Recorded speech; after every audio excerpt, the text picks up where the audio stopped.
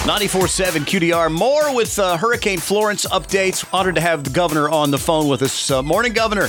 Good morning. This is Roy Cooper.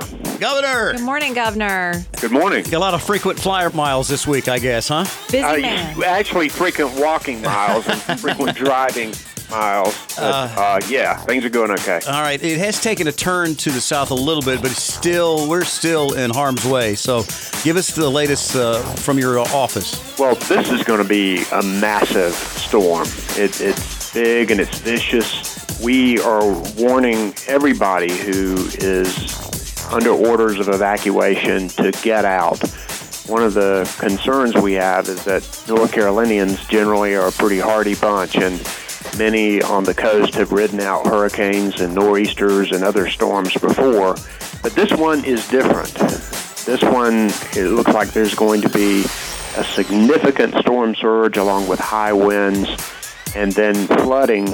And in many areas, the rain's going to be measured in feet instead of inches. So we know we're dealing with significant flooding. And we're telling people to abide by these evacuation orders. This storm is a monster. You don't want to ride out a monster.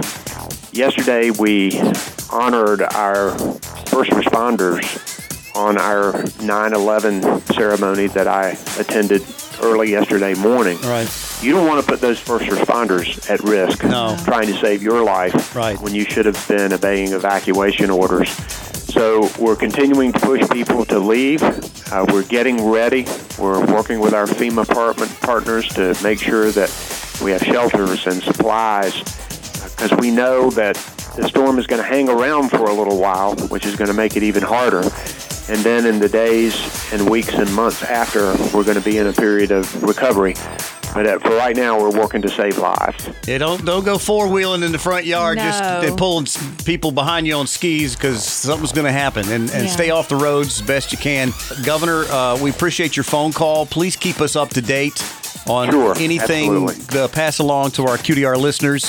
And you're welcome to call the hotline for requests anytime. You got it. Well, we're grateful for the volunteers. We've activated about 2,600 National Guardsmen. So we've got a lot of people who are pulling together. We help our neighbor in North Carolina. And I think a lot of our neighbors are going to need help in the coming days and weeks and months. So I'll certainly be talking to you about, after the storm passes, about how we can help people who get hit, because a lot of times the people who hit the hardest can afford it the least. Yeah. And so we want to make sure we're there for our federal North Carolinians. For our fellow North Carolinians.